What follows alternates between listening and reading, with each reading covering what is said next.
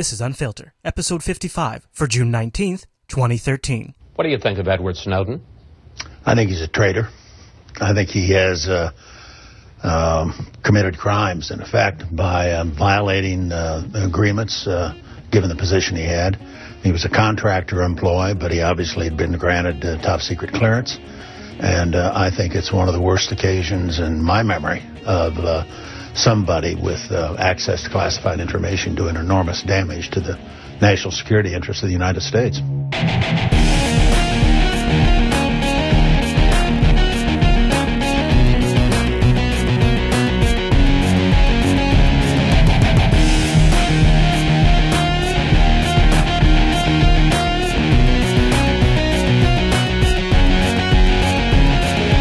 Coming up on this week's episode of Unfilter, in the wake of the NSA leaks, we're being told to trust the government with our simple data. It's the leaker we need to worry about. Edward Snowden takes to the web to defend his name while top officials in the U.S. intelligence answer softball questions, read from prepared statements. This week, we'll examine the claims, scrutinize the testimonies, and bring you up to date on the largest invasion of the world's privacy we've ever seen. Plus, the FBI admits to operating drones within the U.S., your feedback, and much, much more on this week's episode of Unfiltered.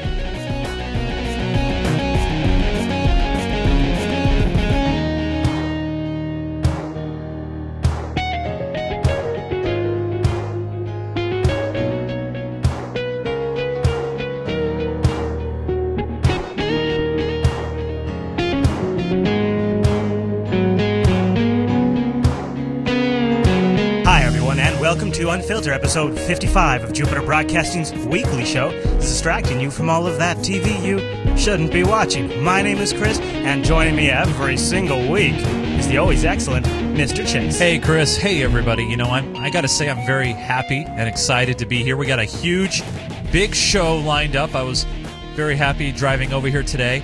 I kidnapped one of Chris's kids for a short distance. That was nice. Thanks for picking up my kid, by the way. Hey, no sweat. That's handy. And you know what? You didn't have anything to worry about because the FBI drone was securely overhead. You had an escort for your protection. Because I felt safer. Right. Well, you want to make sure that we're monitoring you and keeping you secure just in case there's a terrorist, a threat. You know, honestly, listen, Chase. In this neighborhood, you got to watch out. It's a series of dots, right? And we've been connecting these dots, and here's what we've discovered. Okay. And by the way, can you like really break it down? Turns out I work for the NSA.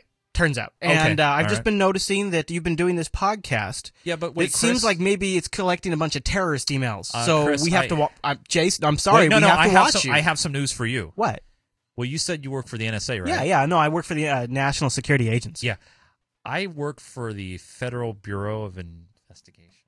Oh. So you mean we've been investigating each other this entire time? Yeah, you know how our agencies don't really like to talk to each other? Now, with all of this monitoring, how could we have missed this? Well, you do realize that you don't share your information with me, right? And I don't really share information with you. But I thought we were going to connect dots. Yeah, but you realize something. Our budgets don't really line up. Yeah, well, sequester. Yeah, well, that's the problem. Yeah, it is the problem, Chase.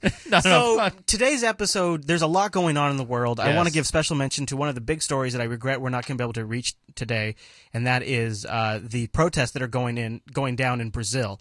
And I think it's very interesting. It's gotten very little play over here in the U.S. Yeah, we do have a lot going on, but they've still managed to cover a lot of other ridiculous... No, I don't mean to call the Brazil thing ridiculous. You mean like what, Kim Kardashian having a baby? Yeah, I mean exactly like that. You mean the Heat fans walking out on the game when they win the finals? Yep. Game 6? Yep, that'd be another one. That'd be another. Yeah. So, but for some reason we couldn't slice in a 30-second clip for Brazil. So we're gonna follow in the mainstream media's example in this episode. However, we are monitoring. We might have some more for you next week. This week, however, we're going to continue to focus on the fallout from PRISM, a.k.a. Program 707 or 702, I believe it is. Wasn't called PRISM very much this week, but the controversies continued. Well, I'm not surprised. I mean, you know, if it bleeds, it leads, and right now, liberty is bleeding. Now, I thought we'd kind of follow events in chronological order that they happened since our last episode. So I will kind of say that episode 54 of Unfilter might be a prerequisite for this episode. They kind of go together. And the reason for that is we kind of covered the news and we documented the breaking of the news last week. After our show went on air, there was the weekend. Oh, boy. And with the weekend come the Sunday talk shows. And typically what happens, though, is the stories that will come out on Thursday and usually Friday hope to be forgotten by next week. Right. That's usually what happens. Yeah, and every now and then something comes out real big, and it totally just goes under the radar. And a lot of times, the Sunday shows, their main topic's already been set midway by the week because they have to book their guests and all these kinds of things. So it was pretty obvious, even when we were doing our show on Wednesday, that the big story on the Sunday shows would be the NSA leak in some capacity. Now, I was hoping for a good, robust debate, as the president has said he wanted. But what we got instead was the mainstream media turned their collective focus onto Edward Snowden and began their process of systematically destroying his character. And I got a couple of clips to play these for you. We'll talk about this. But wait a minute. I thought the news was supposed to be fair and unbiased, and they were supposed to present the facts in a logical manner. You'd think that we'd want to discuss the Fourth Amendment violation. You'd think we'd want to discuss the fact that we're just whole-handedly and completely collecting the data of people around the world. If you're not a U.S. citizen, you basically have no protections. But I guess if you have nothing to hide, there's not a problem here, right? Right. No reason to keep any of that classified. And, of course, there'd be no reason for the mainstream media to change the dialogue from discussion of those issues to that of Edward Snowden. Right. Enter Edward Snowden, a foot soldier in an army of contractors with top-secret clearances. The NSA says his leaks jeopardize these intelligence tools. We have too many people who have access to top-secret clearances. As a result of that, you have people who are not fully vetted, and this may be the case with Mr. Snowden. So the argument there, part of the new arguments being developed here is, it's not so much the problem that we have this data. The problem is that we got like 1,000, that's the number they quoted in their hearing, 1,000 sysadmins that have root access to all of the servers that hold this data. Well, and they're also saying that he wasn't vetted enough, aka saying that we didn't do enough research on the guy to really see if this is the kind of guy that would actually, tell the public about some sort of program against the Constitution. And also, no mention if now Booz Allen's, which, by the way, Booz Allen makes the lion's share of their money, almost like 90% of their money, from government intelligence agency contracts. No word if Booz Allen will have any kind of repercussions, if their contracts will be cut back, if they're going to have to be audited. No word on that. No, instead, we got to talk about Snowden. Former CIA official says you can't stop leakers. It suggests you can stop someone from thinking that they should do something like Edward Snowden has done and then stop them at the border before you know they're going to do it. I don't understand how you can stop this over time. You can't police somebody's thoughts. Still, intelligence officials, shell-shocked by the leaks, are rethinking the system. So what we have to do is go look and say, how did he do that? What did he do? Where was that? Even as the president on PBS defended them. My concern has always been not that we shouldn't do intelligence gathering to prevent terrorism, but rather, are we setting up a systems of checks and balances? Tonight there are reports still that Snowden is still believed to be in Hong Kong, has asked an intermediary to help him seek asylum in Iceland, even as officials believe that he made off with at least 1 million separate documents. Brian? Ooh, sounds very scary. So that's NBC. And by the way, his name is Chase, not Brian. Oh. Andrea. Yeah. So it happens. That's more of the we're gonna give you some information and let you connect the dots again and then draw your own conclusions. That's the sneaky way. That's not how Bob Schaefer rolls, man. Bob Schaefer is old school. CBS. Straightforward. Remember, he's the guy that ran that real spirited presidential debate where he just kind of sat there and waddled and watched them debate things back and forth and agree with each other. He let him fight. Yeah. So Bob Schaefer, man, he's going old school all over Snowden. I like people who are willing to stand up to the government. As a reporter, it's my job to do that from time to time. Uh-huh. Sure, some of the people I admire most in the government. I like this. So far, he's really winning me over. So he talks about how he likes people. He's making you feel warm and fuzzy. He likes people that stand up to government, although he never does it himself. And some of the people he admires the most are in government. Okay, so far, winning me over, Bob. Men and women who led the civil rights movement, Rosa Parks, Martin Luther King Jr., they are true heroes. I'm not ready to put Edward Snowden in that category. What?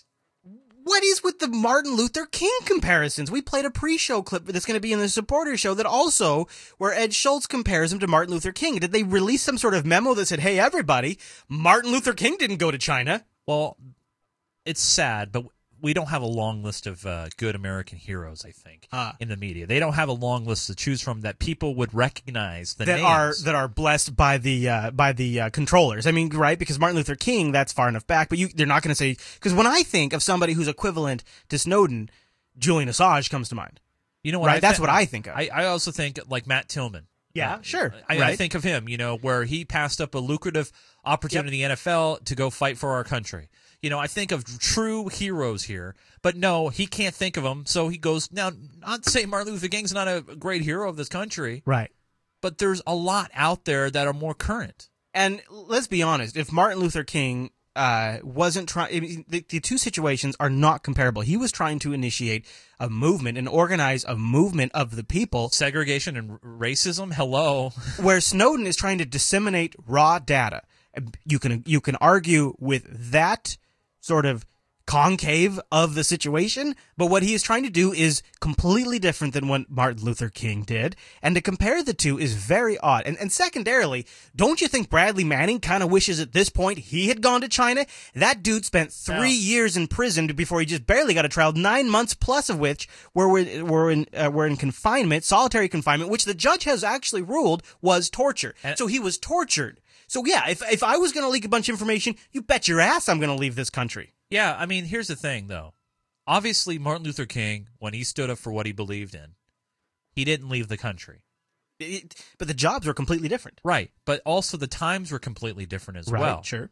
I mean, back in, 50s and 60s, it's a much different time now where everything's electronically connected, everything's monitored in a different way. Right. It's totally different. It's the spread of information versus the spread of motivating man to man, woman to woman, person to person. Because now you're fighting, as we've just heard, the media putting their spin on who you are when you don't have that voice to give. And I think so far Bob's doing great. Let's hear him out. Maybe he's got some other great examples. Right. One thing, I don't remember Martin Luther King Jr. or Rosa Parks running off and hiding in China.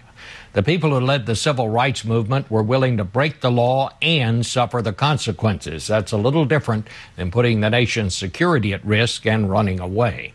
I know 11 people who died or lost a member of their family on 9/11. My younger daughter lived in Manhattan then. It was 6 hours before we knew she was safe.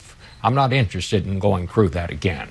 I don't know yet if the government has overreached since 9/11 to reinforce our defenses, and we need to find out. What I do know, though, is that these procedures were put in place and are being overseen by officials we elected, and we should hold them accountable.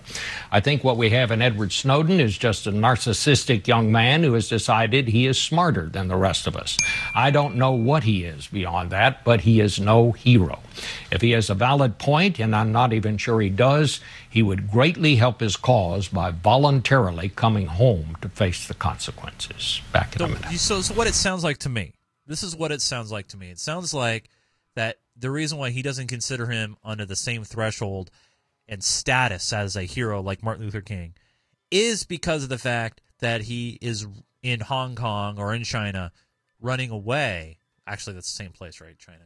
Anyway. I agree. I mean, the fact that he went to China is extremely suspicious. Snowden has said that he went there because if he felt like he went straight to Iceland, he'd be intercepted along the way. So now he's asking for asylum to go there. He wants to leave Hong Kong and go to Iceland.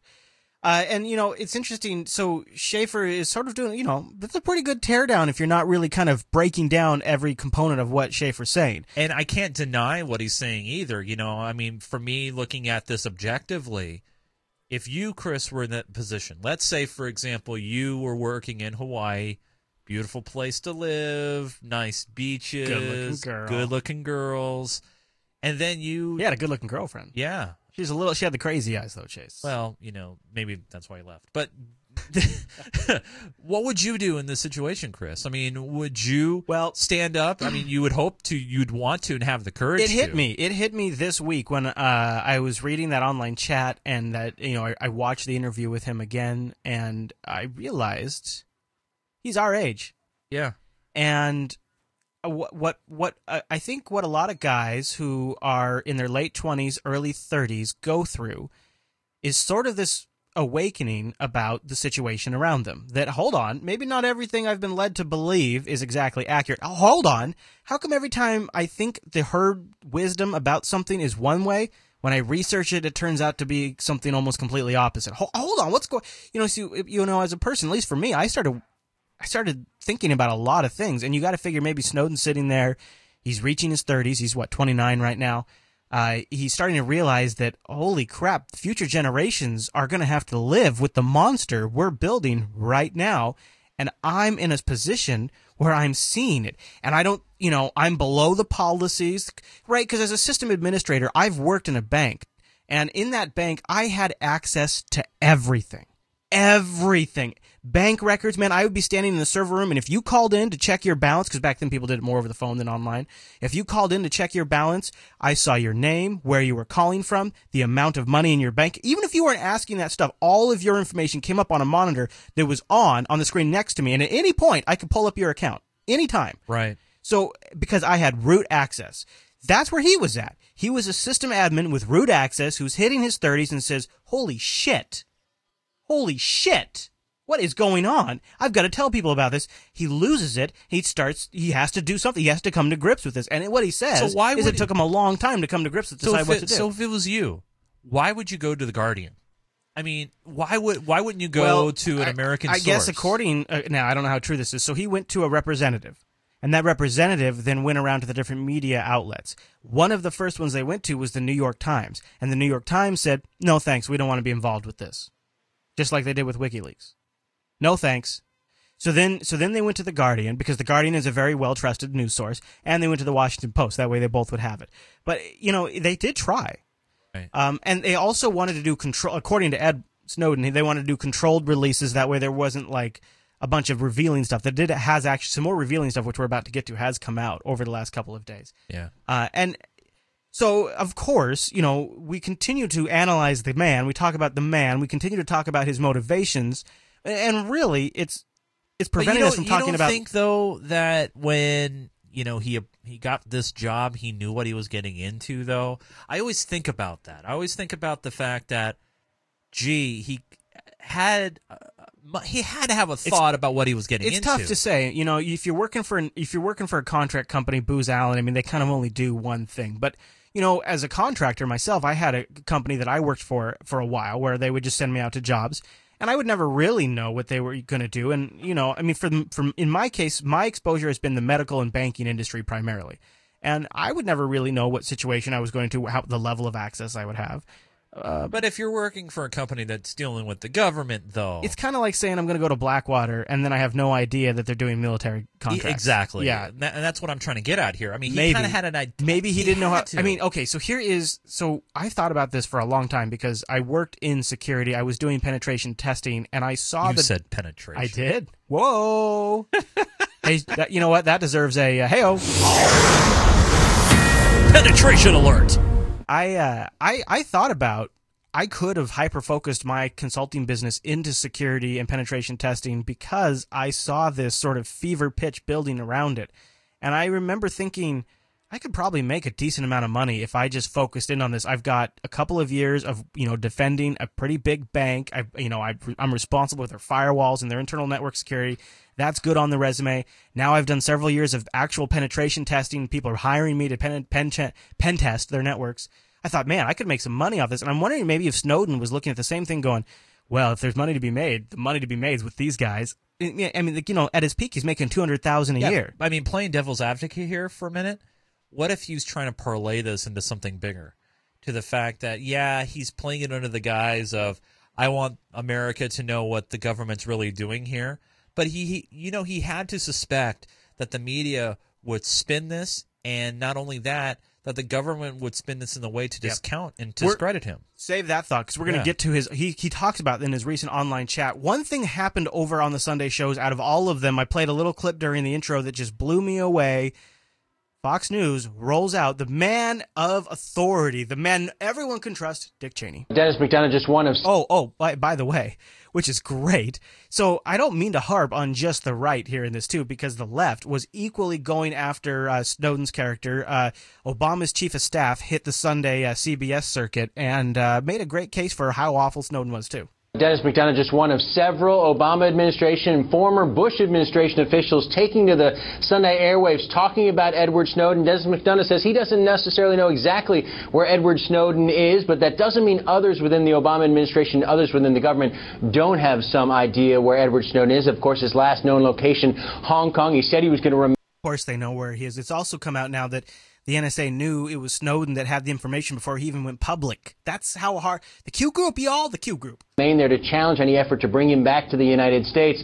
There's agreement among, again, both Obama administration officials and Bush administration officials on not only the merits of the programs that Edward Snowden has released here, the importance of them to American national security, but also on the damage done to U.S. national security by Edward Snowden.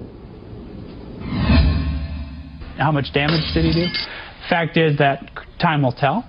But in effect, by this is Obama's chief of staff putting these things out there the way he did, rather than having a kind of the robust public debate we'd like to have, in the manner we'd like to have it, with the propaganda we'd like to be able to use, right? Yeah. I think he's a traitor.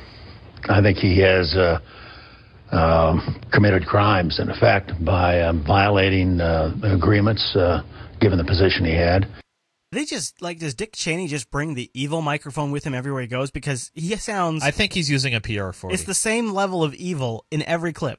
He was a contractor employee, but he obviously had been granted top secret clearance. Yeah. And I think it's one of the worst occasions in my memory of somebody with access to classified information doing enormous damage to the national security interests of the United States. Yeah. Now, okay, hold on.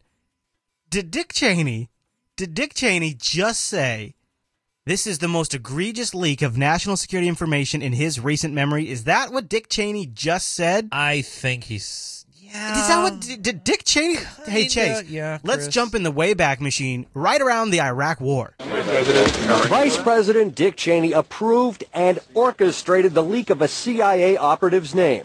Ooh. That, according to a federal prosecutor on day one of the CIA leak trial of Cheney's former chief of staff, Louis Scooter Libby.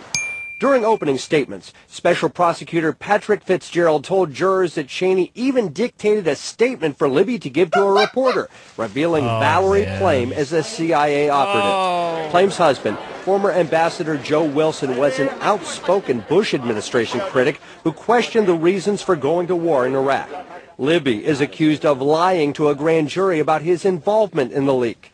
Fitzgerald told jurors it was Cheney who told Libby about the CIA operative's identity, urged Libby to talk to the press, and later urged the White House to issue statements clearing Libby. Libby's attorney told jurors he was the Bush administration's chosen fall guy, and that his, quote, neck was put in the meat grinder to protect Karl Rove, the president's top political advisor.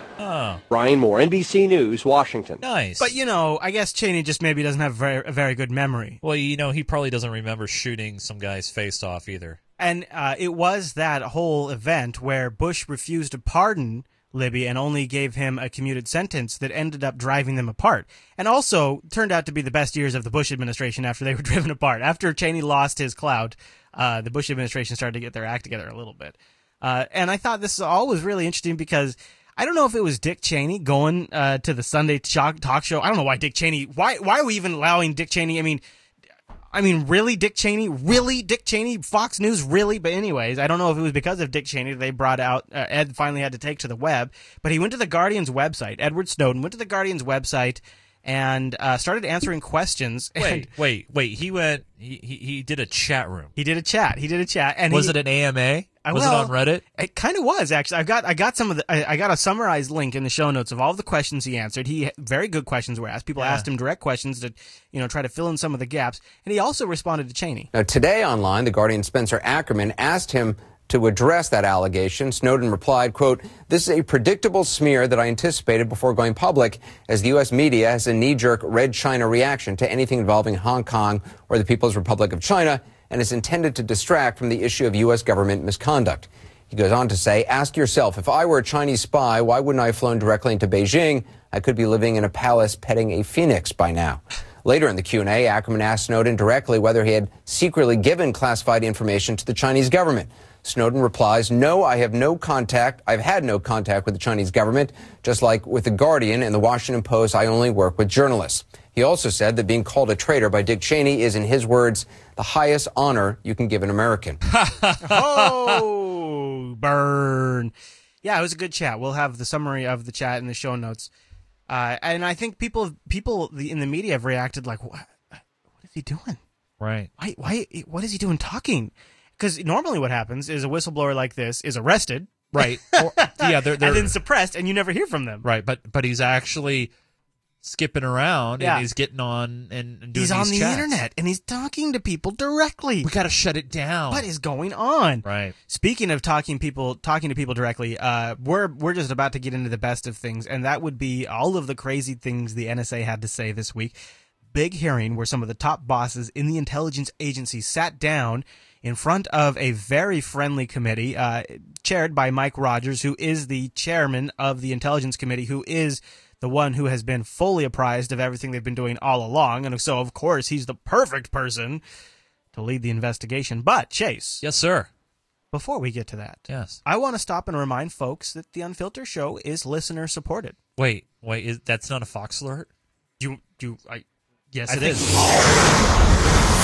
This just in the Fox News alert room. Uh-huh. Actually, hold on. What do you say we do it Blitzer style? All right, do you want me to bring him in? Yeah. Hey, Wolf, come in here. Yeah. Oh, okay. This is CNN's Wolf Blitzer, and you're in the Situation Room.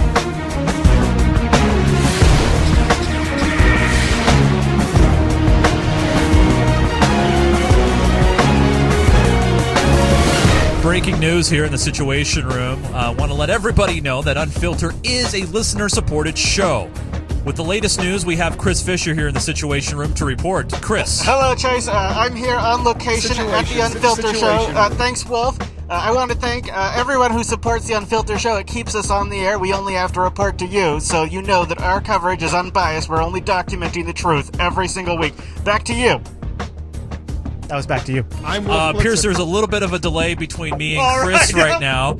But yes, reporting live here. I blew it. I forgot about the I forgot about the satellite delay again. I'm sorry.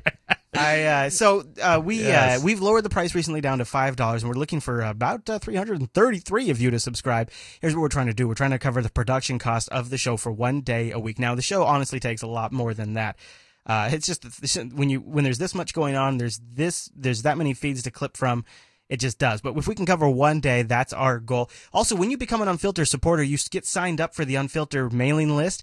And then on that 1 week after every episode, I'll send out a behind-the-scenes mailing, like a newsletter. Tells you what's going on in that episode, some extra stuff. Often it's a guide that goes. It's a complimentary guide that goes with the show. You know what's funny? It's like I swear, almost every other time, like we get done with the show, and I'm sitting and I'm writing up the newsletter, telling people little behind the scenes things, and something strikes me that we forgot to talk about, and so I usually talk about it in that newsletter. But then you also get in that newsletter linked. The supporter show includes a lot more clips, a lot more context. I really wish we could just put out the whole show, but that's how we're trying to give value to this. So we can't put the whole thing out, but man, it makes for an even better show if you're able to get that. Yeah. So great news, Chase. This week we got 97 monthly supporters now. We've hit 97. We are 3 away from triple digits. 3 away. I love that. I would love it if we can hit that. So I want to first thank our first monthly Bitcoin donor.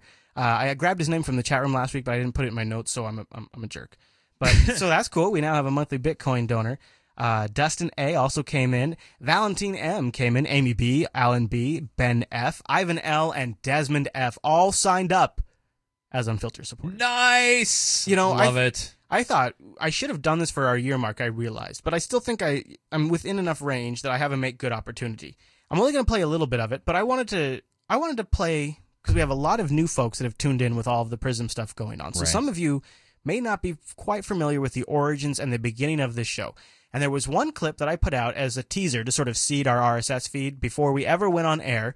And it was a very good quote that sort of inspired me, from all people, believe it or not, from Steve Jobs.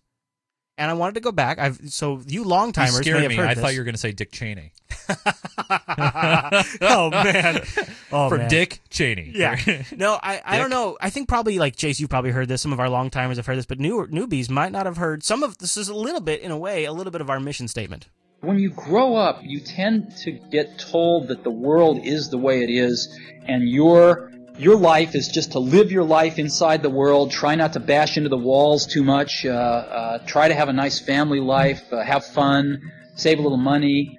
But life, that's a very limited life. Life can be much broader once you discover one simple fact, and that is everything around you that you call life was made up by people that were no smarter than you, and you can change it. The minute that you understand that you can poke life and actually something will, if you push in, something will pop out the other side, that you can change it, you can mold it. That's maybe the most important thing, is to shake off this erroneous notion that life is there and you're just going to live in it, versus embrace it, change it, improve it, make your mark upon it. I think that's very important. And however you learn that, once you learn it, you'll want to change life and make it better, because it's kind of messed up in a lot of ways. Once you learn that, you'll never be the same again. Yeah, it's time for another edition of Unfilter. We're not doing that? I mean, listen, some of the stuff we're talking about, it's awful, it's horrible, it's heavy. And you got to wonder, what can we do by just doing this podcast? But by spreading information, by spreading ideas, by communicating these things, we are poking the universe in a collective way. And that is really what this show is about, is sort of documenting what's happening every single week, the things that we have a good eye on, that we feel are making history. This show every single week, I want in 5 years, I want you to be able to come back to the show and have a living log of the really amazing things and important things that happened every single week, good or bad, that we were able to document properly. And I believe that's what this show is. It is a people's history of what's going on. Help us continue that on. Please go over to the show notes. Click on that $5 button. It's through Amazon right now. We'll have a PayPal option later. Click on that button, $5 a month. You keep us on the air. We're trying to get to 333 of you. Maybe we'll poke the universe together. But like Linux King says in the chat room, just don't poke in the subway. Well, it depends on what you're poking. Now that we've got the poking out of the way and thanked our supporters, you know what that means, Chase? It's time to ask the lovely chat room. We're going to ask you a question. And if you think you know the answer, Chris is going to pull that magic lever, and you're going to guess that answer. Aren't you, chat room? Are you ready, Chase? Are you ready? What's that question, Chase, here's our question. Chat room. Yes. What three-letter agency Oh, God. got in trouble and had to sit down and have some hearings this week? Again, I ask you, chat room. Oh, boy. What three-letter agency sat down and had to answer some tough questions? All right, go ahead and pull that lever. Okay, Chase! Hammy is saying, is it the NSA? Well, you know what, Chase? I'll just go ahead and ring the winner's bell, because I would have accepted any single three-letter agency under the government's umbrella. Really? Even the FAA? Yeah, sure. Why not? What about the FCC? The FAA's got something going on this week. So does everybody. What about the DOB? But I want to say NSA, FBI. How about FOX? How about CNN? I see what you did there. All right. So there was a quick rush together hearing that happened of all of the mucky mucks, including General Alexander, who is the head and very, very, very, very well respected within the government, head of the intelligence agencies. And they all sat down and answered some tough questions from some friends that were reading from scripts. The hearing was supposed to reveal some previously unknown terror plots, but Lisa Desjardins reports it may have said more about how the government is circling the wagons around these secret programs right now. You should know going into this story. I just want to acknowledge the people who work at NSA every day. That the room we're in, the House Intelligence Committee, this is the NSA's home field. And from the beginning, it seemed this hearing was about defending the NSA's turf. The NSA is prohibited from listening to phone calls or reading emails of Americans without a court order. Period. End of story. That is a lawmaker, top committee Democrat Dutch Ruppersberger. Normally, members of Congress take up the lion's share of time, but here, instead, a table of top officials from the FBI, Justice Department, and the NSA, they did most of the talking. And you're probably going to hear this about 100 times today. We don't get any content under this. We don't listen in on anybody's calls. Deputy Attorney General James Cole insisted the data gathering programs are limited. He said no one can listen to calls within the United States, and all data is court approved, carefully handled. It is stored in repositories at NSA that can only be accessed by a limited number of people, And the people who are allowed to access it have to have special and rigorous training. Okay, then came the big news of the hearing. The FBI revealed 4 terror plots that it says were thwarted by either the phone program or the internet sweep, referred to as 702. So 702 is the government-friendly term for PRISM, which is it is a clause within a law that gave them the authorization to snoop on us. Now, she's going to run through some of the terror plots that were prevented. We'll come back to those and analyze them in a little bit further detail. In the fall of 2009, NSA, using 702 authority, intercepted an email from a terrorist located in Pakistan. That individual was talking with the individual located inside the United States, talking about perfecting a recipe for explosives. That case was the plot to bomb the New York subway, and the man in America, Najibullah Zazi, was arrested. Another example. Same program, the internet sweep. This time the NSA was watching an extremist in Yemen. We're able to detect a nascent plotting to bomb the New York Stock Exchange. We got fewer specifics on the... We actually covered that one on the show a while back. 2 other examples, but quickly, in one, the NSA said it was already watching someone and then found out, thanks to surveillance, they were plotting to bomb a newspaper. Then the final one, a man in America, who the NSA says was giving money to extremists in Somalia. In all, panelists said the programs have thwarted terror activities 50 times. Of those 50, officials said that 10 involved threats to the U.S. itself. Critics, of course, remain highly skeptical, pointing out that these cases involved other intelligence as well, and it's hard to say if officers might have solved them otherwise. But looming large at the hearing, there was something else. Perhaps the greatest intelligence failure in recent memory. Oh boy. Here it comes. Little salt in the wound. So September 11th, 2001 occurred in part. What I can tell you is post 9/11, I don't recall recognize after September 11th. The intelligence community's failure to detect 9/11. In the 12 years since the attacks on September 11th. That's NSA Chief Keith Alexander, and what he said right there stood out to me as basically the key argument for the NSA. In the 12 years since the attacks on September 11th, we have lived in relative safety and security as a nation. That security is a direct result of the intelligence community's quiet efforts to better connect the dots. Americans may differ on the power granted to these agencies. The agencies insist they're careful. It is a question of what you think is best. But sitting on their home field today, the nation's intelligence agencies said Americans should trust them. Lisa Desjardins, CNN. I don't know why you don't trust him, Chase. What's with this rap music? You like that? CNN radio, man. I went a little different this time. That's right. That's right. I liked their voice. Thun there. Just like, yeah, I know. So you get your bacon fryer ready. We're frying more bacon. Well, I want you to here in a second. Okay. So you'll hear in this clip. This is from C-SPAN directly. Okay. There was a hot mic left open. Oh, now intentional or unintentional? No, General Alexander, as he's standing up, a little snafu's caught on mic. Okay. Now you'll literally, as the clip begins, you'll hear the gavel come down, and then you'll hear him leaning over to Joyce, the second in command of the FBI. Okay. All right. And this is who the head of all of our intelligence agencies is talking to, is the second in command of the FBI. Okay. Listen closely. All right. It is going to be hard to hear. Thank you. Thanks, Sean. Well done. Tell the boss. Good to see you. Tell the boss I owe him another freaking beer. Him. Stop giving it to me. All right. Give it to you. All right. What did you hear? All I heard was "sounds good to me." Here's what he says. Okay.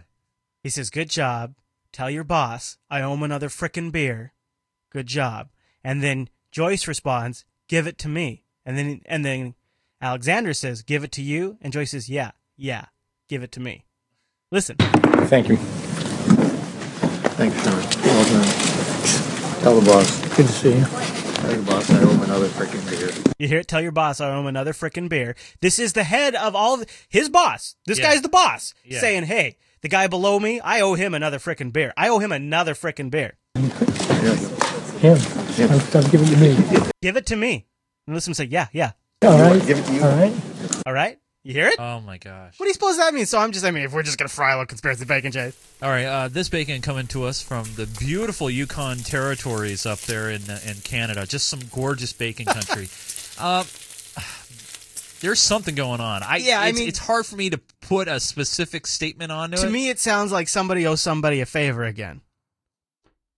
This is guy code. This is ultimate transparency. Man, thanks for picking up my daughter. I owe you a beer. But it's like, you know what I'm saying? Like, it's like that kind of thing. Yeah. So what would he owe him here? Don't know. Right. Isn't that weird? Hey man, we're gonna keep. I think we're gonna keep this thing going. I think we did a good job. They're not gonna shut us down. I owe you a beer. Thanks, man. Thanks for keeping me employed. I don't know what that's about, but you know, I want to play this clip. Just listen. So they're covering the hearing, and Fox News it still has to spin it in against Edward Snowden. Listen to this. So an online chat by Ed Snowden. I mean, you wonder where the guy's going to pop up next, but he's trying to shift the blame to the president. How is he making that argument? Ed Snowden. He's trying to shift the blame. He's trying to shift the blame. He's trying to shift the blame, Jace. He's trying to shift the blame. He's trying to say that since President Obama as a candidate in 2008 first talked about transparency, talked about changing a lot of the Bush-Cheney programs, but instead he's expanded some of these surveillance programs, said in an online chat yesterday, Edward Snowden, quote, Obama's campaign promises and election gave me faith that he would lead us toward fixing the problems he outlined in his quest for votes. Unfortunately, shortly after assuming power, he closed the door on investigating systemic violations of law, deepened and expanded several abusive programs. Certainly inside the White House, they would deny the way he is framing all of that and do not believe that it's the president's fault that all of this got leaked. It's not the president's fault. But the other thing that's going on, of course, Bill, is that there's a lot of people nervous in the White House here that Edward Snowden may have some more sensitive documents and could be leaking them out there in the days ahead, Bill. Next, he's going to have a Google Hangout. And now listen to these guys. Listen to this. Unreal. Ed, thank you. People Ed wondering why he hasn't been caught yet.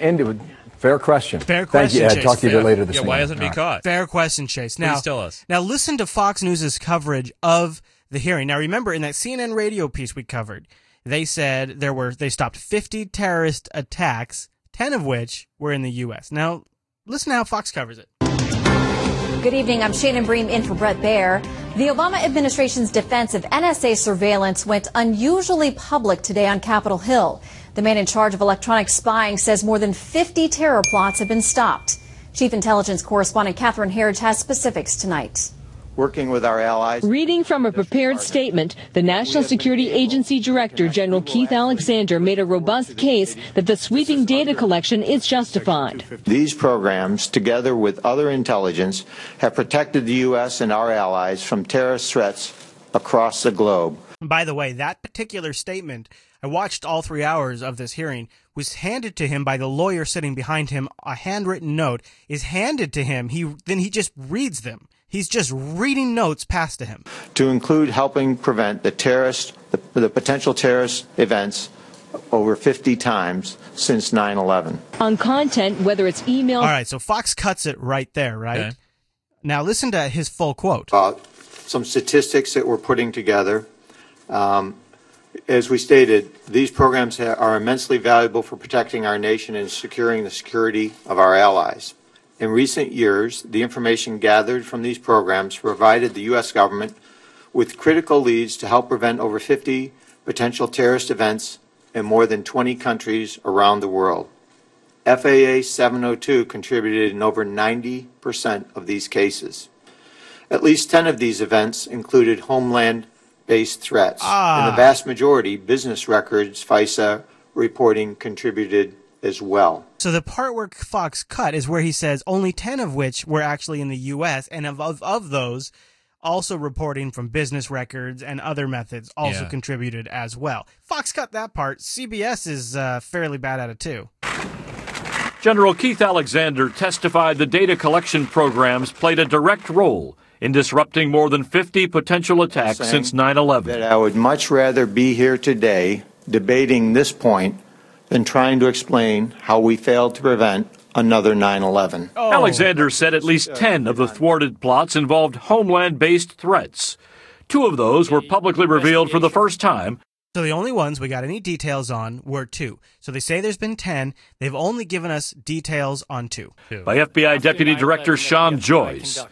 NSA intercepts helped the FBI arrest a San Diego man for planning to send money to a terror group based in Somalia. All right. So did you understand what they just said there? Yep. A U.S.-based man was caught using 702 authorizations because he was dealing with people in Somalia.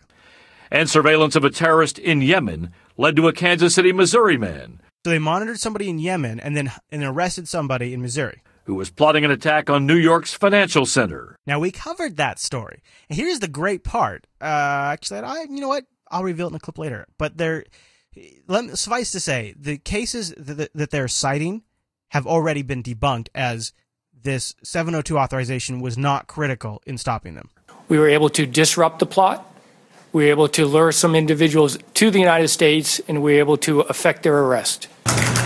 U.S. officials had previously revealed 2 other potential threats uncovered by the data programs. NSA tracking of terrorist communications led to the arrest of a Colorado man, Najibullah Zazi, for plotting to bomb New York subways. I know you have plenty of evidence against me. Similar intelligence nabbed Chicagoan David Headley, who was connected to the 2008 Mumbai attacks and a plan to bomb a newspaper office in Denmark. But critics argue the U.S. government can stop terrorists using less invasive programs. You're saying more narrowly targeted intelligence efforts can thwart these attacks without this vast sweep. Absolutely. Bill Binney, a former NSA codebreaker turned whistleblower, believes the American people are being misled. First of all, they don't understand they're being bamboozled into thinking that you have to do this to find bad guys. That's false. Okay. It was very simple principles that you could use to figure out who is a bad guy in the world and who isn't, and without violating anybody's privacy. And you know how we know that's true is because that's how it's worked for 200 years. I can't say 220 years, but I can say 200 years at least. That's essentially how it's worked. You've been able to do good old school classic detective work. Yeah. You didn't have to have a dragnet on everybody. And what's crazy is this isn't conspiracy, Chase. You and I have gotten a lot of emails. People told us we've been accused of going fully Alex Jones on this, which is ridiculous. Because if you don't believe it, here's Barry. He confirms it himself. One last point I want to make, because what you'll hear is people say, okay, we have no evidence that it has been abused so far. Petraeus. And they say, let's even grant that Obama's not abusing it. There are all these processes. DOJ is examining it. It's being audited. It's being renewed periodically. The DOJ. Like, we have any faith in the DOJ at this point. Jeez. Et cetera. The very fact that there's all this data in bulk, it has the enormous potential for abuse, because they'll say, you know, you can, when you start looking at metadata, even if you don't know the names, you can match it up. If there's a call to a oncologist and it's a call to a lawyer, and you can pair that up and figure out maybe this person's dying and they're writing their will, and you can yield all this information. All of that is true, except for the fact that for the government under the program right now to do that, it would be illegal. Oh. So the President of the United States says all of these things are true and they're all things we should be worried about, except, and he actually qualifies it with at least for right now, they're illegal. He actually qualified it with at least for now, they're illegal. Well, it is unbelievable. That's a Picard facepalm right there. It is. We are living in an unbelievable universe right now. I'm blown away by it. And by the way, we've talked a lot about the whistleblowers that have come out in the past before Snowden, who've called out a lot of this stuff, who have now corroborated a lot of what Snowden has said. They're saying a lot of the stuff that the guy said in the testimonies, a lot of the stuff Obama's saying is bunk. For some help in parsing the president's words, we are now turning to 2 former government whistleblowers and NSA employees. Thomas Drake provided information to the Baltimore Sun about gross waste and fraud at the NSA. He was prosecuted under the Espionage Act, but later accepted a misdemeanor plea for unauthorized use of a government computer. And William Binney worked at the NSA for almost 40 years. He retired in 2001 after his criticism of an NSA program. He has, over the years, disclosed surveillance programs used by the government. Gentlemen, thank you so much for being here. I appreciate it. First of all, is there anything that the president just said in the interview, or that you heard in the interview overnight that he gave to PBS, that you take issue with? Bill, I'll start with you. Virtually everything, yes. I mean, with Mark Klein's disclosure of the Naris devices on the fiber optic lines carrying the Internet, that gave them the capability to collect all of the data on the Internet. And we went into more detail last week's episode 54, if you haven't caught that. Essentially, the way that the PRISM program works is it's actually using a light prism to take the light signal from the fiber optic cable and then capture it. And pass it to NSA for storage. That's in the NSA room in San Francisco. So all of everybody's emails are in the NSA room in San Francisco? Or passed to places like, similar to Utah, they maybe went to San Antonio or other storage facilities. So everybody's emails are being collected, even if they're not necessarily being read? Director Mueller of the FBI said that in his testimony to the Senate Judiciary Committee on the 30th of March of 2011, he said, I've gotten together with the DOD and we put together this technology database where I can go in and with one query I can get all past and all future emails on a person. That was in response to how would you prevent a future Fort Hood? That was one of his answers. Well, that says he's looking at U.S. citizen email, past and future as they come in. Thomas? That goes beyond just metadata. Metadata really is the index of your digital life. Metadata, just to translate, it's this phone call was placed from this phone number to this phone number for this period of time. But you're saying it's more than that. It's more than that, because in the digital world, metadata is really an index of the content. Content itself is carried by the metadata. So it's very easy to be able to go to the content whenever you feel like it. Hey, Chris. And so, although...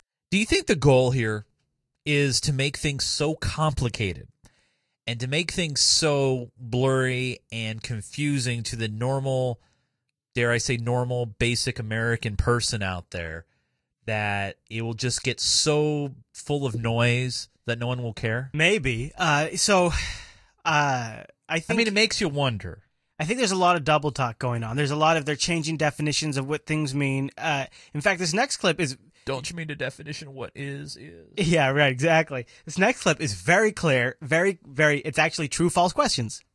Oh, well, I like that. Not everyone is satisfied with today's testimonies. One of those people is former NSA whistleblower Thomas Drake, and he joins me now. So, Thomas, tell me, what did you get out of the hearings from today? What did you learn? Well, I think they're just... So this Thomas Drake is he was also a former NSA employee who has really got the crackdown. He was one of the first guys where they went after on state secrets. They publicly said that the blood of soldiers, the blood of soldiers was on his hands for his leaks. To protect what they've been doing in secret for so long, and they're also anticipating the release of additional shoes dropping with respect to what Edward Snowden may or may not have in his possession that's already been disclosed to other journalists and reporters. And so by going out on stage in public, they're now essentially doing the kabuki dance as to why all of this is justified. The fact that they're actually invoking the storyline that upwards of 50 events or 50 terraplots, I guess it depends on how you define event or plot, were in some way thwarted or stopped, I would challenge that statement. I would actually ask how many of those events, how many of those plots were stopped, disrupted, or prevented solely on the basis of the secret surveillance programs and not by other means, including standard law enforcement practices. Now, the 50 terraplots that were foiled were not the only things that we discovered today. We also discovered a number of other things. I thought it would be fun to play a quick true and false game with you to kind of go through what you believed actually came out of this hearing. So, true or false, the NSA only uses Section 215 of the Patriot Act to obtain phone records? False. False. Phone records obtained by the NSA under Section 215 are destroyed after 5 years. False. Okay. Only 22 people at the NSA can authorize queries on phone record databases. False. Okay, and you already said false to the 50 terror plots that were foiled. And what about the fact that FISA courts are an effective check and balance system for these programs? Even more false. Even more false. Yeah, that's the great part is the Obama administration is really trying to spin the FISA court as transparent, as we've discussed before. The FISA court judges are appointed directly by the DOJ, probably Eric Holder himself, who is a buddy of Obama, and they are not. They're not. The transparency is it's like, I don't know what his definition of transparency is, but it's not my definition of transparency. Transparency, I think the dictionary definition is you can see through it. Correct? I believe that is the definition. Not according to Obama. You can look through it. Not according to Obama. Yeah. So I thought that was great, though. She just gets down to the true-false aspect of it. So I'm not so sure. But that's a little confusing, though, Chris. True-false. What about yes-no? Okay. Those are fewer letters. I'm walking back on my suspicious. I mean, I'm still suspicious. He's in China. That's still odd. And the timing of it's all very, very odd. He had frequent flyer miles, and that's really the only place he can get on a plane. I'm honestly wondering if he's not a Chinese spy. I honestly starting to think I don't know if I buy that, but maybe he will become one. But I don't know if he is one. But the one thing that is absolutely for certain, this will likely have some impact on the United States' relationship with China. Beijing has demanded that Washington explain its surveillance program and cyber spying to the international community. Right, let's discuss this further with James Corbett, editor of an independent news website, The Corbett Report. He joins us live from Japan now. James, do you expect further fallout from the surveillance expose in terms of U.S.-China relations? Yes. There will definitely be further fallout in terms of the relations. I don't think this comes as a surprise to anybody in the audience, let alone the Chinese government or intelligence services, especially given the fact that it was admitted earlier this year that the general in charge of the NSA, who also happens to be a U.S. Army general in charge of Cyber Command, is ready to deploy 40 cyber battalions in U.S. Cybercom by 2015, 13 of which are going to be specifically for preemptive cyber attacks. So is it any surprise that the NSA is actively targeting and conducting cyber operations against U.S. enemies in cyberspace? Of course, this is no surprise to anyone, but now that this has been put on the table and made quite explicit, I think there's going to have to be some sort of reaction from Beijing, and this is going to complicate already complicated relations between the two, especially as this was just the topic of the first meeting between President Obama and President Jinping since Jinping took office. That is an interesting element of all of this, too, is Jinping just recently took office, and now all of this has been being put on his plate and sort of forcing that he deal with the United States situation. There in California just earlier this month. Absolutely, especially since Washington has always denied that they weren't doing that. Now, some in the U.S. call Snowden a traitor. He's going to Hong Kong and exposing cyber attacks on China, partly, sparking that accusation. But Snowden himself called this a smear campaign. What's your take on that? Well, there's no doubt that there's people like former Vice President Dick Cheney going around and using that term spy for China and other such things to try to muddy the waters and to complicate the issue and distract people from what the real issues are, which are, of course, the levels of surveillance that are going on right now, basically unchecked and unwarranted behind the scenes by the National Security Agency, which is the real heart of this issue. So I think discussions of Snowden and his status, etc., are basically distractions from that. But it is interesting to note that he did go to Hong Kong, of all places, in order to blow the whistle. And he says that this is because, for example, if he had gone directly to Iceland, where he would be more likely to get asylum, he would also have been more likely to have been intercepted on his way there. So Hong Kong was a nice stepping stone for him to stop at. Take that for what it's worth. But it's interesting that now he's coming out with these revelations about U.S. spying specifically. Wait for this, because I actually had not heard this until Snowden leaked this, and I actually think this is something that wasn't necessarily public that Snowden did leak while in China, and it is actually something that's going to get him in a lot of trouble. Yep. Listen to what they're about to say. I had no idea this was happening. On China, and specifically on non-military personal computers on the Chinese mainland, which, again, is another escalation in what has been revealed so far about NSA spying. So in part of his revelations, of his most recent revelations that came out over the weekend, were that the United States government is actively hacking Chinese citizens, not military computers, but Chinese citizen computers on the mainland.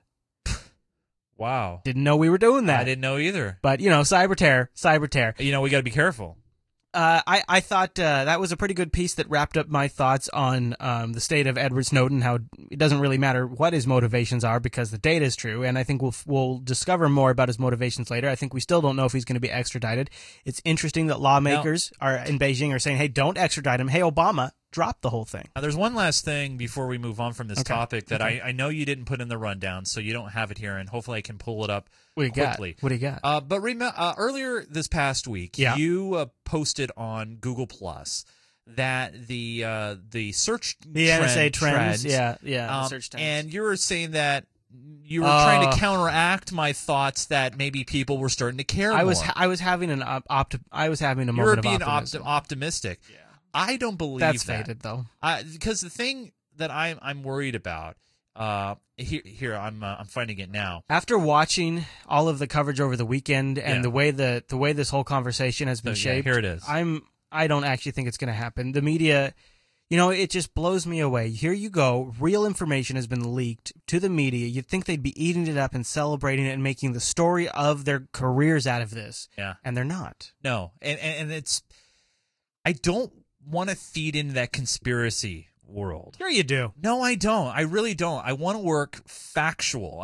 That's how I usually operate. And when I start going down that conspiracy path, then I make myself go mental, and I don't want to go there. 'Cause you get a whole what ifs. You get what ifs. I mean, like I go down that path to why I don't have a job right now.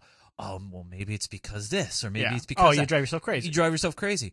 But you posted a graph here about the search interest for the term NSA worldwide since this event. Right. And you're saying, hey, Chase, maybe it's going to be different this time. Maybe people, and I'm just like, no, people are just wanting to know what's going on. And then in 2 weeks, now this is a Red Book prediction. In 2 weeks. All right, let me hold on. You're going too fast. I got to get the Red Book. Actually, I'm going to take, I think 2 weeks is good. No, because I'm going to say 3 weeks. 3 weeks? No, I say go with 2, 2 man. Weeks. Be bold. So right now, according to this chart, and we need to note this by the date. So today's what, the 16th? What's today's date? June 19th.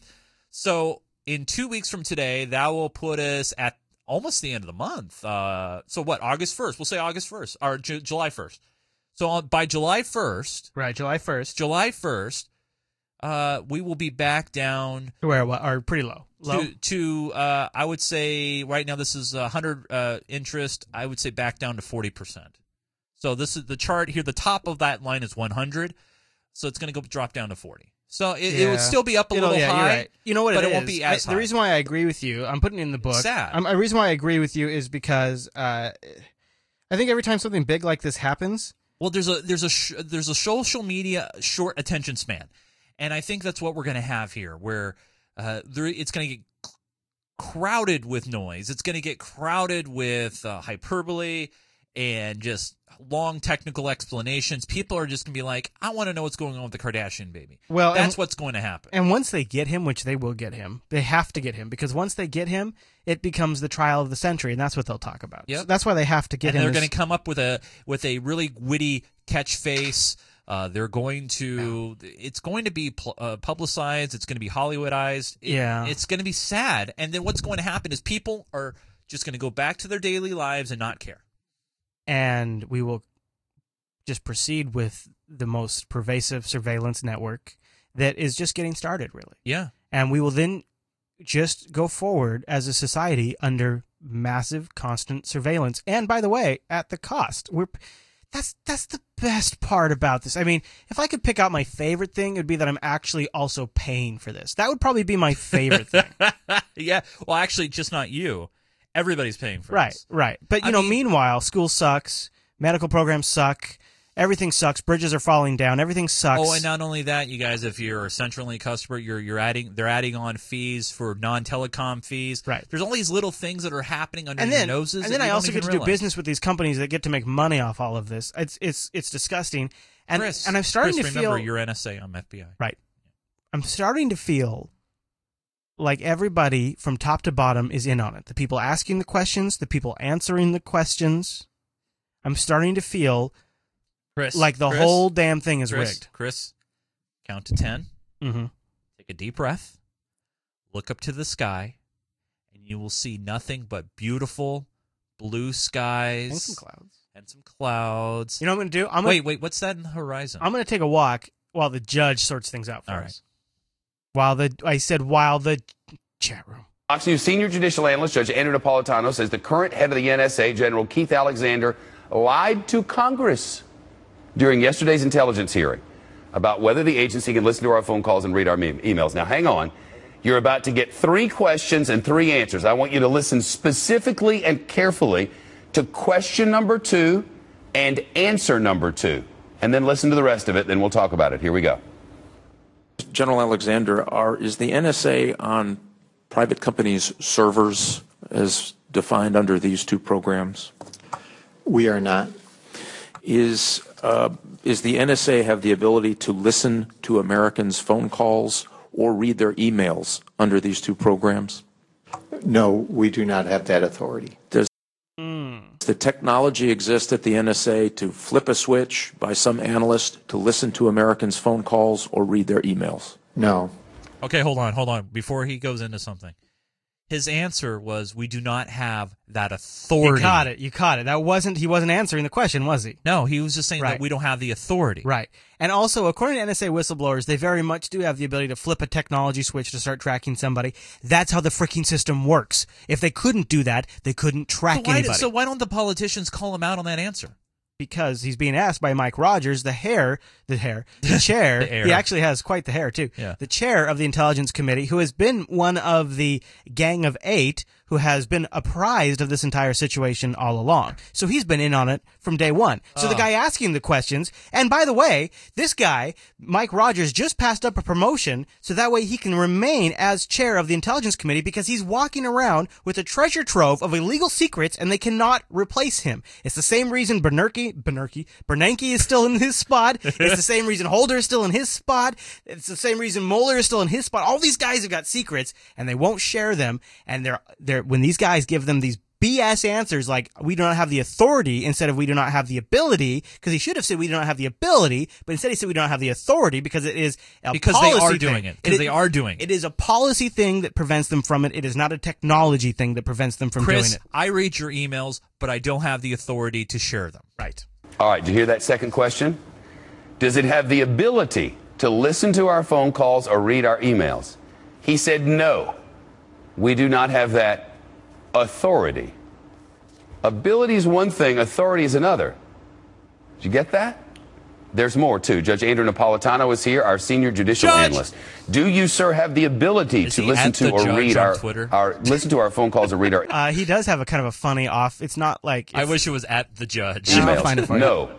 We do not have that authority. In my courtroom or in any courtroom in the United States of America, the response would be, General, answer the question. Answer the question that was asked of you, which is not what he did. Now, I don't know what's in his head, so I don't know if it's a lie, but it's a material misleading. It's giving the impression that they don't have the ability, because he starts out by saying no, that they don't have the ability to read emails and listen to phone calls. He modifies that by saying we don't have the authority to. We know they don't have the authority to. We know the statute doesn't give them the authority. That's not our concern. Our concern is that they have grabbed these phone calls and grabbed these emails and have the temptation to listen to them and read them, whether they have the authority to or not. Or that they're there for some other person who may be in some position of authority, or some other person who might get a hold of this stuff.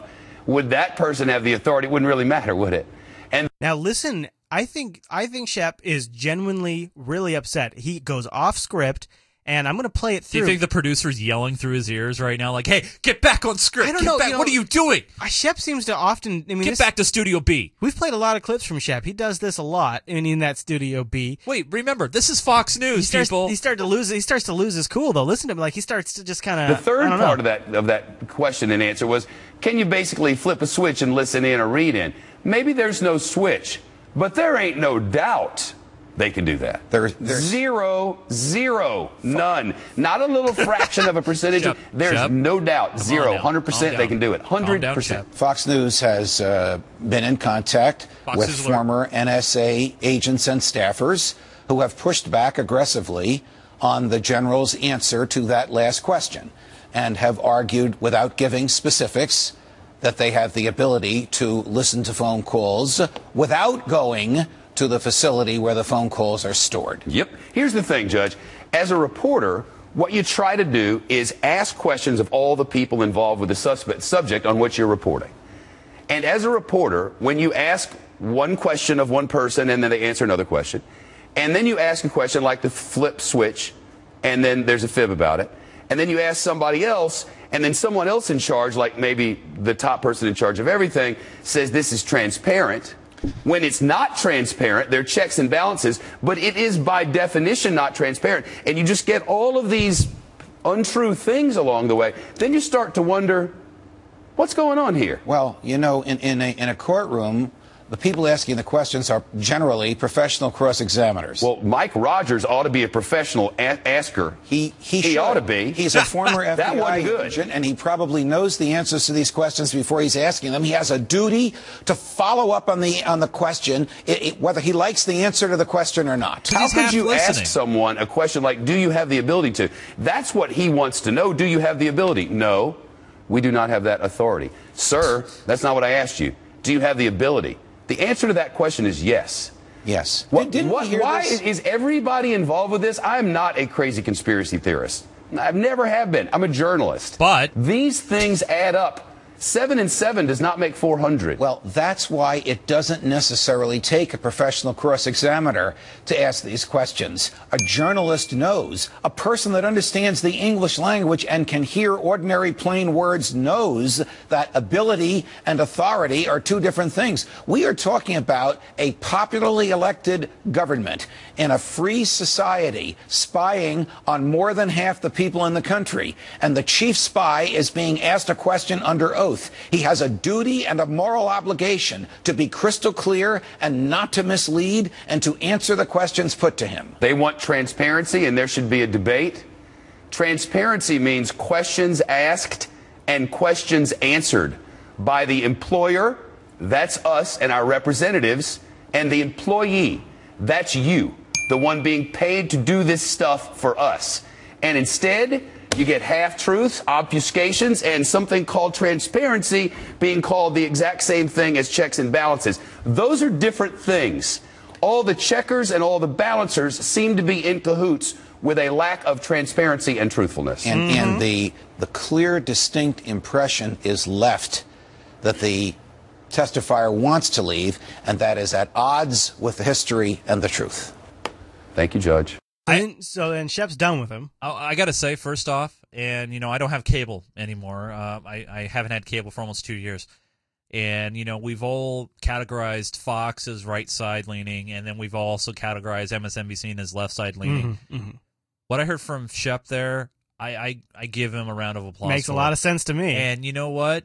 That doesn't sound right leaning. That doesn't sound left leaning. Exactly. That sounds like what it should be. I agree. And what's funny? Awesome. He goes to move on, like he's done, like he's moving on to the next thing, and he can't, like he's upset because he's pissed off. He comes back to it. You're welcome. President Obama again defended those surveillance programs today, saying lives have been saved. You know what, Judge? They said that they foiled a plot to bomb the stock exchange.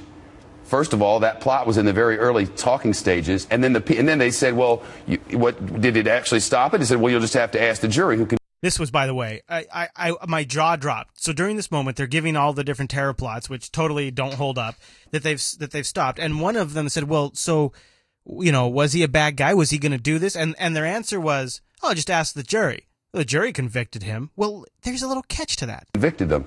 Do you know the plot to bomb the stock exchange was not even part of the final document that they went to prison for? It wasn't even part of the charging document. Wow. Wasn't included. That's the problem. They left that out. That's the problem. That little detail. That's the problem with letting this agency decide what it's going to reveal and what it's going to keep secret. Of course it's going to reveal that which makes it look good. Of course. And of course it's going to keep secret that which doesn't make it look good. Open it up. We have no way to check and balance it because there is no transparency. Yeah.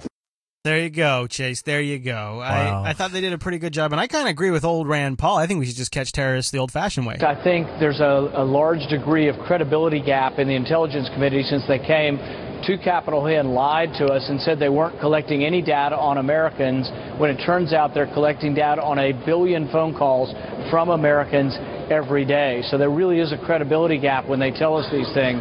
What I think is that you can catch terrorists the old-fashioned way, good police work, and obey the Bill of Rights, ask a judge for a warrant, follow the trail from one suspect to the other, but there's no reason why 1 billion phone calls of Americans need to be looked at every day. Because people are getting lazy. Yeah, you're right. And they just want to collect it all, vacuum it all up. Well, hey, if I got all this what technology... What if we need it? What if we need it? You know what? Might as well use this technology, and I'm just going to save everything. And, something else that Rand Paul pointed out, too, is that these guys, in the cases where they did use this system, the way they did it is by singling out individuals and then honing in on them through the system. So you didn't even need to have the massive collection in place because they still, at the end of it, have to single in on a certain individual. And I think, this whole propaganda that, well, there's checks and balances in place, although we can't really tell you about them. And, this whole thing is transparent, except for the fact that you didn't know about it. It's transparent, but we weren't telling you. So, in the meanwhile, speaking of transparency, of course, I'm sure if the FBI were going to use drones in the homeland, we'd hear, watch your head! Whoa, head of the FBI was sitting down, and my best friend, Dianne Feinstein, asked him a great question. What are the privacy strictures on the use of drones by your agency today? It's very seldom used and generally used in a particular incident where you need the capability. I will have to go back and check in terms of what we keep in terms of the images and the like. But it is very narrowly focused on particularized cases and particularized needs and particularized cases. And that is the principal privacy limitations we have. According to Nico, the stricture is a word. So, by the way, did you catch what he said there at the end? They got specialized restrictions for the restrictions of the specialized concerns in respect to privacy. He was talking in a circle. Yeah, he was totally talking in a circle. But so there it is. The FBI is using drones, and they started using the drones before they actually have a privacy policy with strict guidelines to say what they can and can't do with them in place. Good news, everybody. Good news, everybody. We play a little more information about that in the pre-show. But Chase, before we get out of here, yes, got a couple of bits of feedback I wanted to cover. What do you say? You want to start with that first one from the subreddit? This subreddit submission came in from Z Spaceman. And I love how this is formatted. This looks great, and we'll have a link in our show notes if you want to check this out. But this is titled, "With all these great things going on, what's a person to do?" And I think this is one of those things that I presented to everybody last week. And he says the following: "With everything that has gone down lately, NSA, drone strikes, CISPA, SOPA, Syria, and the list goes on, I have tried to take reasonable action to change the world for the better. I think it might be useful to put up a thread on the experiences on this subject. Obviously, making an informed vote is the first thing to try, but here has been what I have experienced after the voting is done." So, for a little background, he lives in the rural part of the American Midwest. This is what he's tried and the results of those. First off, he did try sending a representative an email. He got an automated reply and a never-ending stream of spam about how they are blank, insert stance on that trivial issue here. And then the reps voted against him on those issues. Yeah. Next thing, he sent in physical mail. He got a canned response, and, of course, the reps voted against him on those issues. He tried to contact via Twitter and was ignored on Twitter. And he also signed an online petition on whitehouse.gov and change.org. That petition was ignored. Now, here's what he's been told to do and how he thinks it will turn out. Join a local protest campaign for change. Most likely will get ignored because I live in a rural part of a flyover state with few people. Or protest in the street peacefully. Be told by local authorities to get out of the street. Get marked as a bat blank insane for the next couple of years. Will make it hard to find a job or be taken seriously in all part of the U.S. where most people are to keep quiet and keep to themselves. So after all of this, what's a guy to do? I actually want to get something done about these issues, and I feel important. I feel that they are important, but I'm not sure how to proceed or how to get something done. Please forgive me for making this so U.S.-centric, and feel free to share your experiences regardless of location. Now, the one thing that I didn't see here that he tried is, yes, he did try by email. Yeah. He did try by physical email. Has he thought about picking up the phone? Obviously, here's the thing, it's very easy to take emails and Twitter and get those responses canned. He did send his representative physical mail, which is nice. Mm-hmm. That's a nice touch. For me, sometimes I like to be annoying. And what I will do to be annoying, especially to my government officials, is first off, I will definitely call the phone number, and I'll typically you reach the switchboard, but I will call a few times, and I will try to set an appointment to talk to my representative. Does it work? Sometimes it works. Huh. The other thing too is, instead of sending physical mail, I will send a certified letter with return receipt. Yeah. Because that means someone physically has to sign for that document. Right. That's annoying. That's true. Now, the thing is, if you get a lot of people to make phone calls, you can overload phone banks. Yeah. You can cause problems. Yeah. I think sometimes those are a little effective. Also, doesn't hurt to get if he's in the Midwest, obviously, which he says he is. television stations in the Midwest are usually small market. They are clamoring to get ratings, and if you're not batshit crazy and you want to get, and you have a good thought and a good protest, and you're trying to you could say to that local news agency, hey, look, my representative is not representative of me. He's ignoring me. And now you're using the media for you against the representative. What do you think of this Reddit Restore the 4th movement, where people are coming together to plan an event on the 4th of July to protest what's going on? You think it's something? I mean, at least it's people working. It does, but the problem is got 15,000 subscribers right now. The problem with that is you already have a huge national holiday. There's going to be a lot of noise and a lot of things happening. Yeah, and the media, it won't be around to cover it. Right, because... Yeah, that's going to kill it right there. It's going to kill it. I think you have to try to separate it out and try to make sure it doesn't get overwhelmed by another distraction. They bought an ad in the New York Times, though. A full-page ad. But, you know. That'll help. That'll help, but yeah. Yeah. Our next email came from somebody. I realized I included a part he didn't want included, the part where he calls us conspiracy theorists. But he says, Dear Chris and Chase, I'm a member of the U.S. Pirate Party. Our platform is as follows: intellectual property law reform based around FOSS and free culture, government transparency, protection of privacy, and civil liberties, and more. Our latest project involves cryptocurrency, public events to educate the general public on both theory and implementation of encryption, including email, web surfing, full disk encryption, etc. He links us to the official page, uspirates.org. I would like you guys to discuss the benefits of such an event on Unfilter. I love the idea, Linux Nick, because one of the problems that GPG has, I've been exchanging emails with a few folks that I can't really say anything about via GPG, encrypted emails, and the problem is you have to communicate up front, hey, I want to send you something. Can we exchange keys? So all of that is captured. And then once you get down to brass taxes, everything from that point forward is encrypted. Right. But that initial contact, that provides proof. I have an idea for you, Chris. It's real simple. Use iMessage. Oh, yeah? Apple's already freely admitted that iMessage is encrypted. Yeah. From end to end. So just use iMessage and you're fine. I think they might have a master key. All right, fair enough. But there's an open source project called BitMessage that sort of allows you for encrypted anonymous contact, but that's for another show. So anyways, thanks Linux Nick, something to talk about. If you guys are interested in cryptography or want to get more, you should go check out uspirates.org, where they have a wiki with the crypto party guide. Yes. Very good. All right, well, we got another email, right? Yes, and this one came in from Jonathan. His question was an American view of the American healthcare system versus the world. So I have a huge backlog, and perhaps this has already been covered. If not, an American view of the American health system versus the world. For reference, in Sweden, where I happily reside, the total cost for me, should I break my leg, is about $50. Wow. That's incredible. So what he's trying to say is... We're like, what, $10,000 here in the U.S.?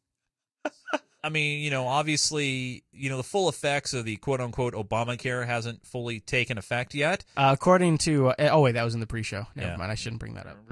Yeah, that's for supporters only. But according to Ed Schultz, 40 million people are already covered. What do you think, Chase? Well, I don't think you can do a simple comparison because our system's already totally screwed up already. Yeah.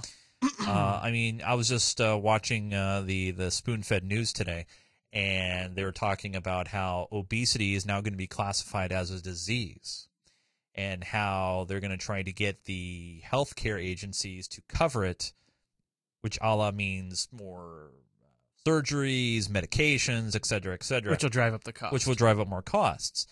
I just, it's a huge cluster F, in my opinion. Yeah, the problem is the prices are so high that it's impractical to pay for. I think, and I know I might get lambasted for this, but I think that it should just be a single payer system. I think, correct me if I'm wrong, but I think isn't that what Congress has? They have a single payer system, where they just commit one price and it's one thing. Right. Why can't we do that here? Why is that not functionally possible? And I feel like that would be the safest way, the fairest way, and it would be across the board. Unless someone can tell me why that's not possible. Yeah, I would love to know. I don't. It's disappointing because America is the land of all these things, but we can't get this particular thing figured out. And it's funny because, being in a position where we kind of have contact with people outside the U.S., it's definitely one of the top things that I kind of get ribbed about. Is like, yeah, you guys don't even have healthcare. Like, you guys think you're so developed? You don't even have health care. What's the matter with you? Yeah. What's the matter with you? All right. Well, we have Kyle who wrote in with an email about the NSA being easily circumvented. Yes, he says, Chris and Chase, I've been listening since episode number 1, and I am now a subscriber. I blew up my TV years ago due to the horrid quality of news. So having a meta news show that looks critically at the tactics and hidden messages of the pop news outlets is refreshing. Meta. Not meta. Oh, meta. Yeah. Potato. We are kind of a meta news show. That's true. Although blanket wiretaps are arguably unconstitutional, they are easily circumvented with Tor, PGP encryption, SSL offshore VPNs, Bitcoins, I2P, and blowing up your computer. In the end, if you are trusting any company with embarrassing or incriminating data, then you deserve to get busted. As soon as you walk into a Walmart, you are on film. Mm-hmm. So don't I'm sorry. So you don't sliding smack and so you don't sling smack and kitty porn in the middle of a Walmart. Yes. The real travesty here is the ludicrous amount of money being spent to catch only the most careless of, quote, terrorists. I figured I'd chime in since this is a dissenting opinion amongst the Unfilter audience. Never stop, Negro. P.S. Blow up your devil boxes. I recommend copious amounts of tannerite. I agree with him. So you're going to have a technical elite who know how to use encryption, and what I mean by that is the problem with PGP and GPG is the other side often screws it up. They get a file from you and they save it on their hard drive, and that hard drive then gets seized, or they save it in Google Docs and then they go get Google Docs accounts subpoenaed. So the problem with encryption in modern day implementations is that usually on one end it fails. So that means only the people that are clever enough to make it work will be the people that are safe, a.k.a. they will become the technical elite. These will be the people that know how to issue payments in Bitcoin. These will be the people that know how to encrypt their hard drives, and they will be the people that are safe from the internet. Our audience. So, hi everybody, that's great. But the people who don't, the people who they will still catch, and by the way, this is backed up by the NSA whistleblowers. 2 different NSA whistleblowers have said that if you do proper encryption, they're not able to break it right now. That's right. Don't know if their information's out of date, but I think that's worth noting. But what it does tell you, and I think Kyle nails it here in his email, Chase, is that it's only the dumb terrorists they're going to catch, the ones that weren't smart enough to use encryption. And so then we're building this multi-million, billion-dollar system where we're contracting out the usage of it to all of these contractors. So we're giving over America's confidential information to a group of contractors, all to catch the dumbest of the terrorists. So apparently all Al-Qaeda needs to do is go download GPG, and they're good from the NSA. You know, Chris, one of the things that I use right now currently is Carrier Pigeon. And I find it works really quite well. What I do is I jump on the back of trains, and then I just bring notes with me. Well, there you go. That works too. We do have one last email to get to, because I think it's a correction, and we should try to correct ourselves with it. Yeah, so this comes in from Dennis. He says, hey, Chris and Chase, thanks for the nice show, but I have one correction to make regarding your comments about how government hacking is done in Germany. Hello, everybody. The CCC, the Chaos Computer Club, is Europe's largest association of hackers. It's a NGO and could best be described as Germany's EFF. They expose the shady outsourcing and use of a Trojan horse, the so-called Janer, to the prices. But they exposed the use of a Trojan by the government, right? Yes. They even analyzed it and found severe security problems. Thanks to them, this practice even came into the public eye.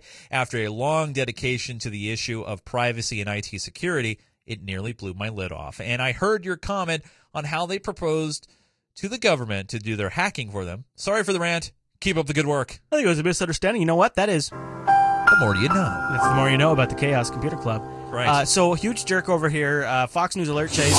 Big jerk getting news into the studio right now. Chris is an asshat. He asked for voicemails last week and then forgot to check the voicemail box. But I still want to get your voicemails. We did get voicemails. We have voicemails. Do we? Yeah, because I can't read them. You get the email note? Yeah, I get the email note, but I can't look at them because I don't have the phone. All right. Well, you guys leave us a voicemail. Let us know what you think of these issues. Call us 1-425-312-1756. Or you could Skype Unfilter Show. That's right. All right, Mr. Chase. Well, what do you say we start to wrap this shenanigans up? Shenanigans! And maybe we could tell people about the subreddit before we get out of here. I got to say, I'm very proud that you guys have been hitting this goal, every goal that I've set every single week. And I think you guys are awesome for that. We are at 456 readers of the Unfilter subreddit at unfilter.reddit.com. And by the way, if you can get to 460, that's the next mini That's goal. the next goal. That's only 4 more readers. Also, there is a very awkward and fantastic clip where this actor goes on MSNBC. I didn't play it in the show because it doesn't translate to audio very well, but it is very well worth watching, and it's in the subreddit right now. It's Sweet. video. Go check that out, unfilter.reddit.com. Yes. Mr. Chase, what if I want to get a hold of you, say, like on Twitter? So maybe I want to give you some wisdom in 140 characters, ask you a question. I'm going to throw a curveball at you because I have a new place where people can track down Lay it on me, man. Lay it on They me. can head to my name, chasenunes.com. chasenunes.com. chasenunes.com. That's where you can link into my Twitter, Facebook, LinkedIn, Vimeo, YouTube, Reddit, Flickr, all that fun stuff. You can connect with me there and also send me emails if you want. What? Really? Yeah. Now, Chris, where can people follow you if they want to track you down? You can follow me over on twitter.com/ChrisLAS. I have links to that in the show notes, so you can always find other profiles there as well. Yes. Now, Chase, you got any shows I can check out? Yes, we have. There's a lot of great content that I create. What? Yes, I'm an independent internet broadcaster like yourself. GeekGamer.tv is the URL. Got gaming, pinball content, Minecraft content. Dropped the news today that the Xbox One is reversing their policy on online DRM, which is nice to see Microsoft do an about-face on. No kidding. Yeah. All right, everyone. Well, boom. There you go. Don't forget Unfilter is live on Wednesdays over at jblive.tv. Go to jupiterbroadcasting.com/calendar for the latest times. And join us live in the chat room and hang out. And if you're a supporter, go check your inbox. We got a great supporter show for you this week. That's right. All right, everyone. Thanks so much for tuning in to this week's episode of Unfilter. See you right back here next week.